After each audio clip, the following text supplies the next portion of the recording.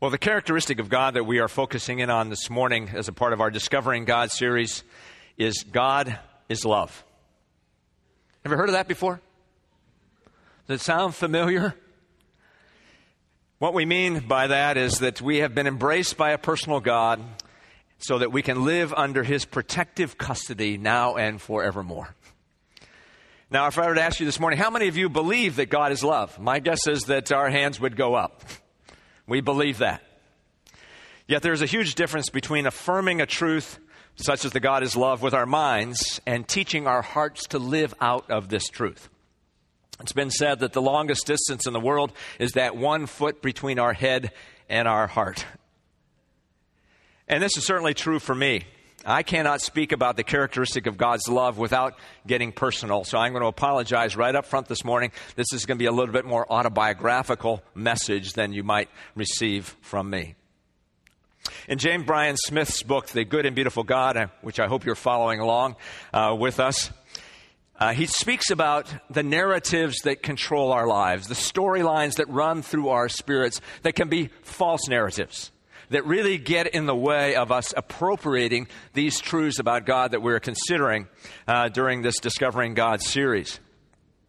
The emotion, I think, that is most contrary or an impediment to experiencing the love of God in our hearts is not hate. It is fear.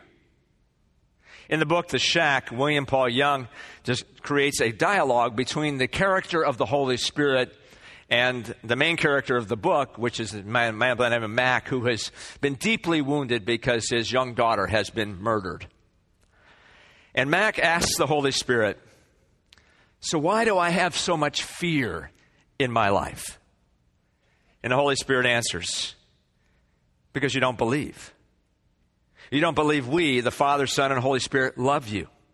The person who lives by their fears will not find freedom in my love." I'm not talking about rational fears regarding legitimate dangers, but imagined fears, and especially the projection of those in the future. To the degree that those fears have a place in your life, you neither believe I am good, nor know how deep in your heart I love you. You sing about it, the love of God. You talk about it, but you don't know it. You sing about it.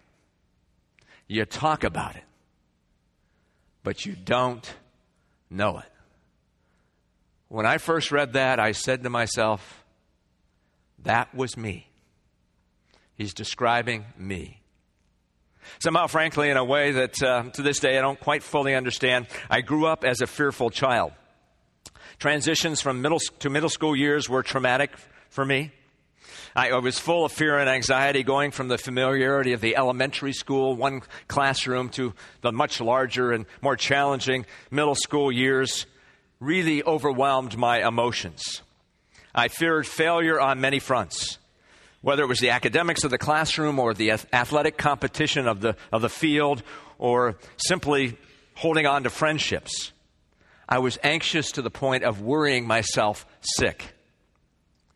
Now, fortunately, it was probably these very same circumstances that opened my heart up to that message that God was madly in love with me. And so at a camp in 7th grade, I heard the good news of the gospel and responded to it in a way that the love of God was overwhelming to me in that moment. But for whatever reason, I was not able to get this truth into my being. Throughout my teenage years and well into midlife adult years, I battled with what I call static in the stomach. I often sensed a wall of defendedness between myself and my environment, as if to say, this world is not a safe place to be. And when I encountered authority figures I admired and wanted to impress, I felt self-conscious and frankly inferior in their presence. The intensity of these feelings would frankly rise and fall over the years, but I was never able to have them be overcome by the love of God. Well, finally, in midlife, circumstances conspired to make my future in ministry feel like it was very much up in the air. And try as I might to get to a place of confidence that God had my welfare firmly under His control, I couldn't get my heart to believe it. And as much as I consciously pondered and I meditated on and read those scriptures about God's love for me, my heart told me that I didn't believe it. Fear was blocking my experience of the love of God. And as Paul Harvey says, you will hear the rest of the story at the end of this message. I know that the narrative that runs through the spirit of many of us is fear that negates God's love. Some of us perhaps raised in homes where God was used as a club, a way to keep us in line. God will see you if you do that. He will get you if you do that. And fear can be a tool of discipline. And it lodges in our spirit and then gets projected back upon God. It's what I might call Santa Claus theology. Ever pondered the words of Santa Claus is coming to town? You better watch out. You better not cry. You better not pout. I'm telling you why. Santa Claus is coming to town. He's making a list. He's checking it twice. He's going to find out who's naughty and nice. Santa Claus is coming to town. He sees when you're sleeping. He knows when you're awake. He knows when you've been bad or good. So be good for goodness sake. Is that the narrative that perhaps you were raised with? Some of us were raised in environments where the very ones we expected to protect us didn't show up at best when we needed them, and at worst became abusive, emotionally, physically, even sexually. We might have felt unsafe throughout our lives because we've had a difficult time believing that God could be in the center of our being and make things happen in a way that were our best interest in mind.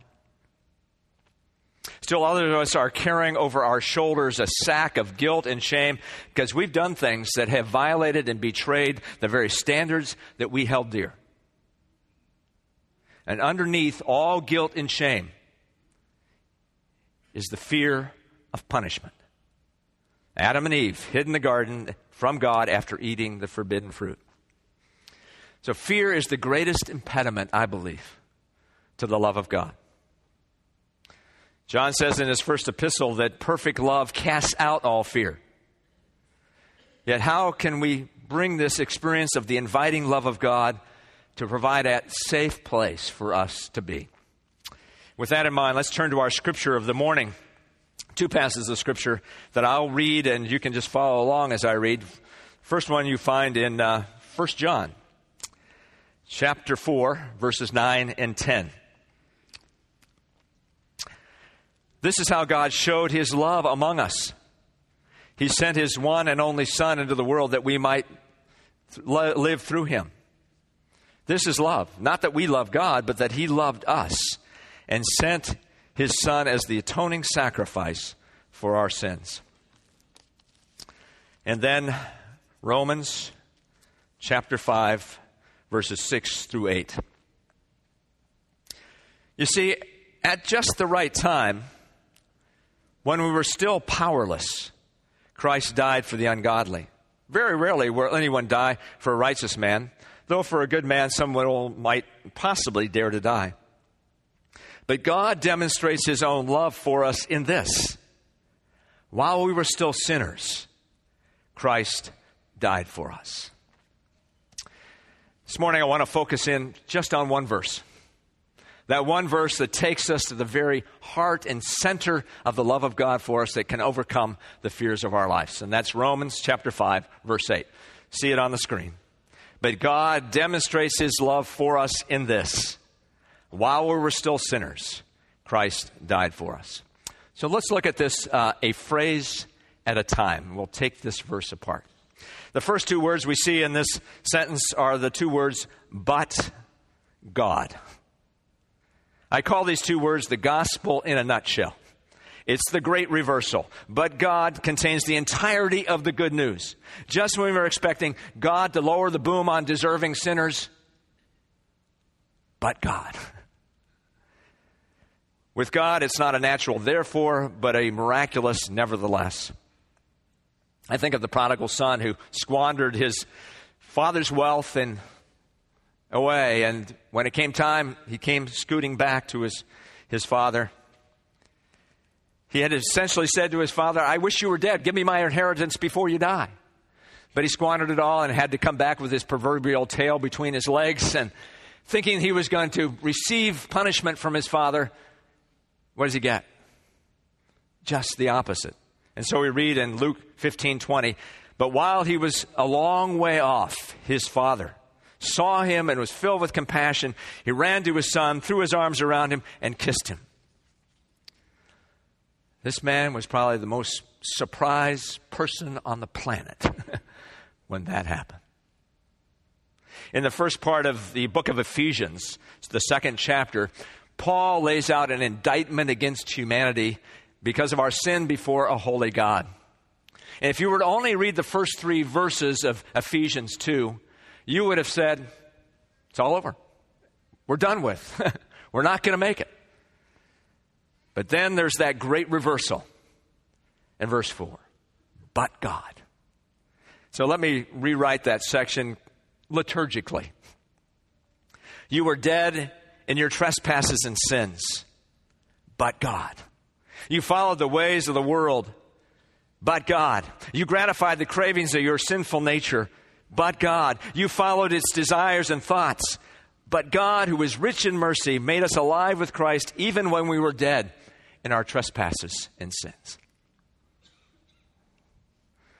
There's a line from the old musical Showboat that I think is maybe God's theme song. Maybe he's lazy. Maybe he's slow. Maybe I'm crazy. Maybe I know. But I can't help loving that man of mine. Let's go on. But God demonstrates his own love for us. Demonstrates. Puts on public display. Where do we look to see in a way that is unmistakable that we are loved by God? How does he do that? We write poems about it and it can get very flowery.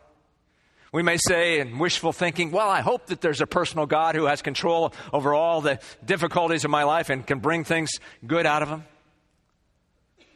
But Paul says that God demonstrates, commends, expresses, and even proves his own love for us. Where would we look to be sure of that? Let's add another phrase. But God demonstrates his own love for us in this: Christ died for us. Paul says the unmistakable picture of God's love for us is the cross. John reaffirms that, doesn't he, in our text this morning? This is how God showed his love. Not that we love God, but that he loved us and sent his Son as an atoning sacrifice for our sins.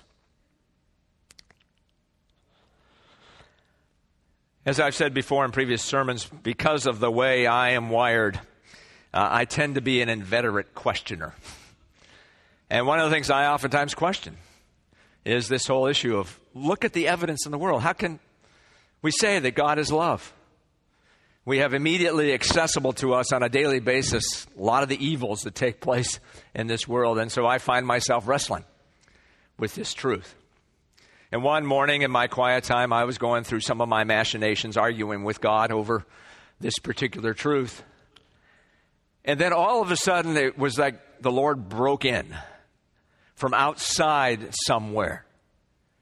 And before you knew it, I, in my imagination, was transported to outer space, looking back at the earth. I was on the Challenger space shuttle, going around the earth. And I saw in my mind's eye a forearm and a hand the size of God, carrying an oversized cross. And all of a sudden, I saw this hand and forearm plant the cross on the earth, just like a quarterback spiking a football. And it was like God said to me, what more evidence do you need?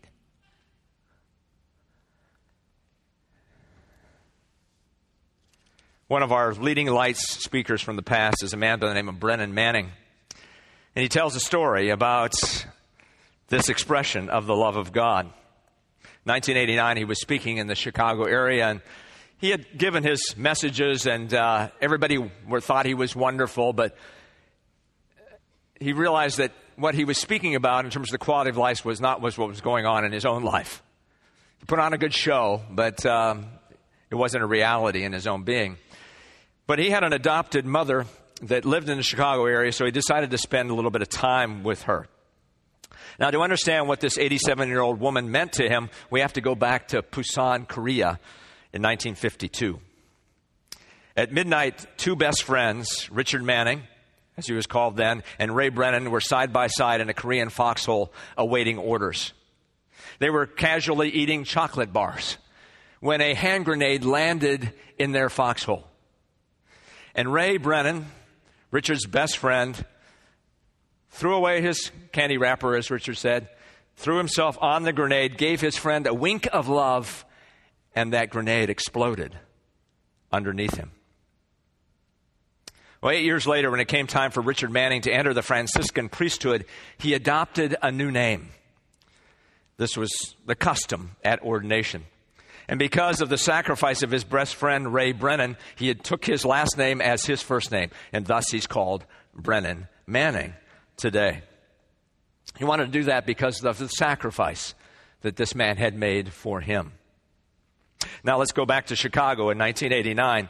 Mrs. Brennan and Brennan Manning were reminiscing after dinner about the crazy things that these two friends used to do together.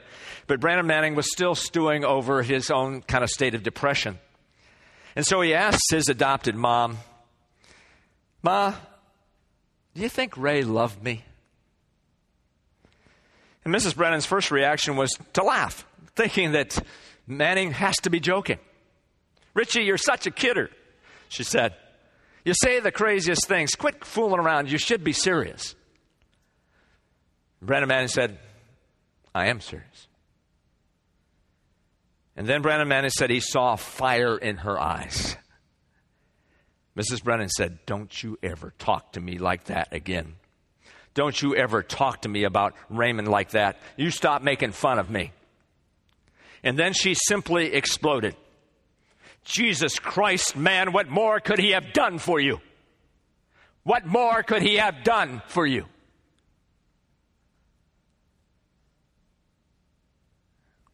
After the explosion, she quieted down. Said, "It's all right, Richie.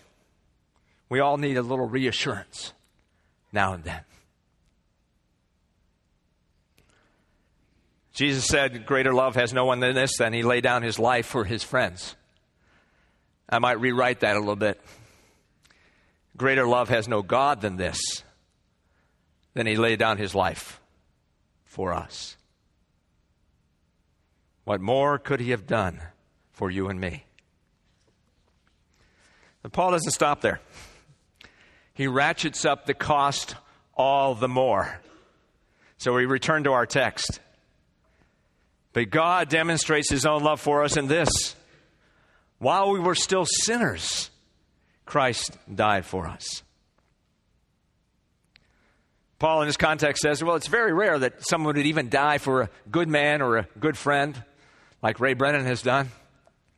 But nobody would die for an enemy. That's unheard of. And what Paul says here, that while we were in a state of sin, while we were mortal enemies of God, Christ died for us. When we cared not a whit that there was a God in heaven, he decided to give his life for us. When we were in full rebellion against his authority and were asserting our independence, that's when God demonstrated his love for us.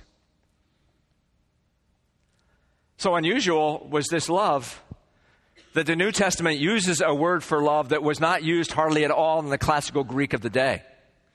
Any of us who have studied the Greek and know that there's many Greek words for love know that there's the word eros, which means the love of mutual attraction. The word storge, which means family love. The word philia, which means brotherly love. But a word that was hardly ever used in those days was the word agape. And it has to do with simply a love that originates from the lover regardless of the worth of the one being loved. The New Testament had to use an entirely different word to describe this generous giver that is our God. And I find this truth absolutely liberating. You know why? Because it says that God looked at us. He saw everything there was to see about us.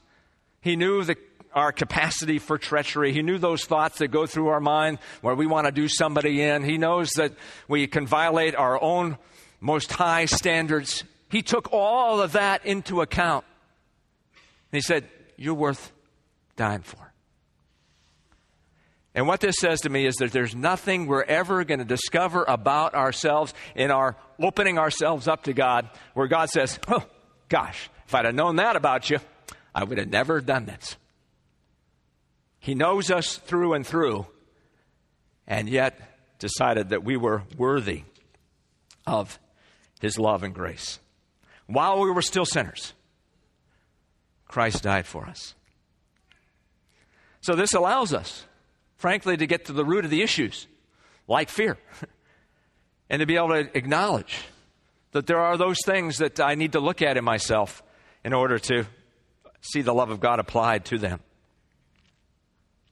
And because of this truth, I oftentimes take exception with a theology that says, because of our sin, we're simply scum before God.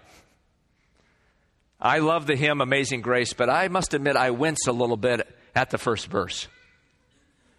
Amazing grace, how sweet the sound that saved a wretch like me.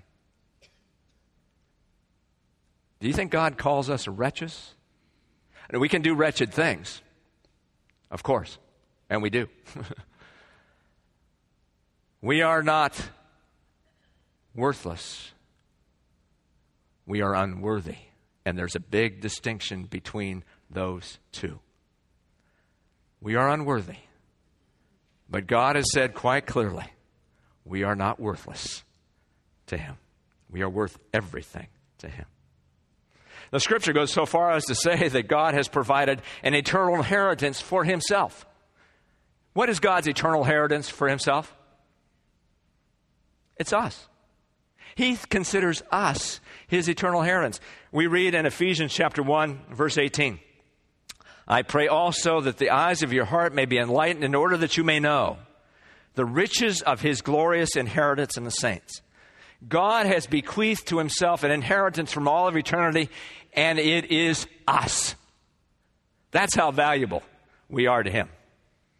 Unworthy? Absolutely. Worthless? Absolutely not. All of what we have considered here about the nature and extent of the love of God is an assault on the fear that can block God's presence in our hearts. In a later section in 1 John chapter 4, the Apostle John goes right after the fear that robs us of the peace of the love of God. So we read in chapter 4, verses 16 and 18, God is love. Whoever lives in love lives in God, and God in him. In this way, love is made complete among us so that we will have a confidence in the day of judgment. There is no fear in love, but perfect love drives out fear because fear has to do with punishment. And we have to worry about that. Well, as I said at the beginning of this message, as clear as this demonstration of God's love is, breaking through the anxiety that was riddling my life was a battle. At the time of my deepest wrestling in early 1986, the church I was serving entertained a missionary from Beirut, Lebanon. And if you recall, Beirut in the mid-'80s was a city in civil war. It was called the Paris of the Middle East. But the buildings were pockmarked with bullets, strewn all over the ground. It was a very sad case. And after worship that Sunday morning with this visiting missionary, I was having a conversation with him, and he was saying that he was going back to Beirut in the next few days. And projecting my fear upon him, I said, "Is it safe to go back there?" And he paused for a moment before answering that question. He looked at me in a way that I saw deep peace in his life. And he said, tapping his breastbone, "It's safe in here." And I said to myself, in the midst of this anxiety I was experiencing, he knows something I don't know. He's experiencing something that I haven't experienced. It's not safe in here. I wasn't feeling that at that time. My walk towards experiencing the love of God in a deeper, freer way began by doing the hardest thing I had ever done. I had to admit, as a pastor, one who was supposed to be living in the reality of grace and peace of God, that I wasn't. And my first step to connect my head with my heart was to go to a couple of confidants and admit to them that I was powerless over my anxiety. Whatever image I needed to protect of having it all together had to go. You know, it's very tiring to pretend. And it was my admission of the need to others and their intercessory prayer for me that I faced this fear and asked the Lord to touch me at the deepest place in my life that I could not get to myself. And of course, there's a whole other story to go with that I don't have time to go into today. Suffice it to say, I'm at a very different point today than I was then. For you, some of the fear may be a fear of aging. A fear of the ability to cover your mortgage. A fear of the culture that is harming our children. We need to find a safe place in here.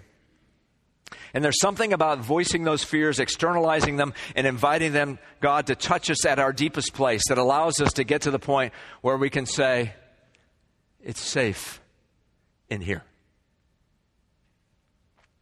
This morning I want to conclude with a paragraph from J.I. Packer's book, Knowing God. Since 1986, I've lived with the truth of this word. I've gone back to it many a time, and I commend it to you as a truth that you want to live into yourself. I've put it in the first person so we can apply it to our own lives. It goes like this. As a believer, I find in the cross of Christ assurance that I, as an individual, am beloved of God. The Son of God loved me and gave himself for me. Knowing this, I am able to apply to myself the promise that all things work together for good to them that love God and are called according to his purpose. Not just some things, but all things. Every single thing that happens to me expresses God's love for me and comes to me for the furthering of God's purposes. Thus, so far as I am concerned, God is love to me, holy, omnipotent love at every moment and every event of every day's life. Even when I cannot see the why and the wherefore of God's dealings, I know that there is love in and behind them, and so I can rejoice, even when, humanly speaking, things are going wrong. I know that the truth of the story of my life, when known, will prove to be, as the hymn says, mercy from first to last, and I am content. It's safe in here. May it be so. Let's pray together.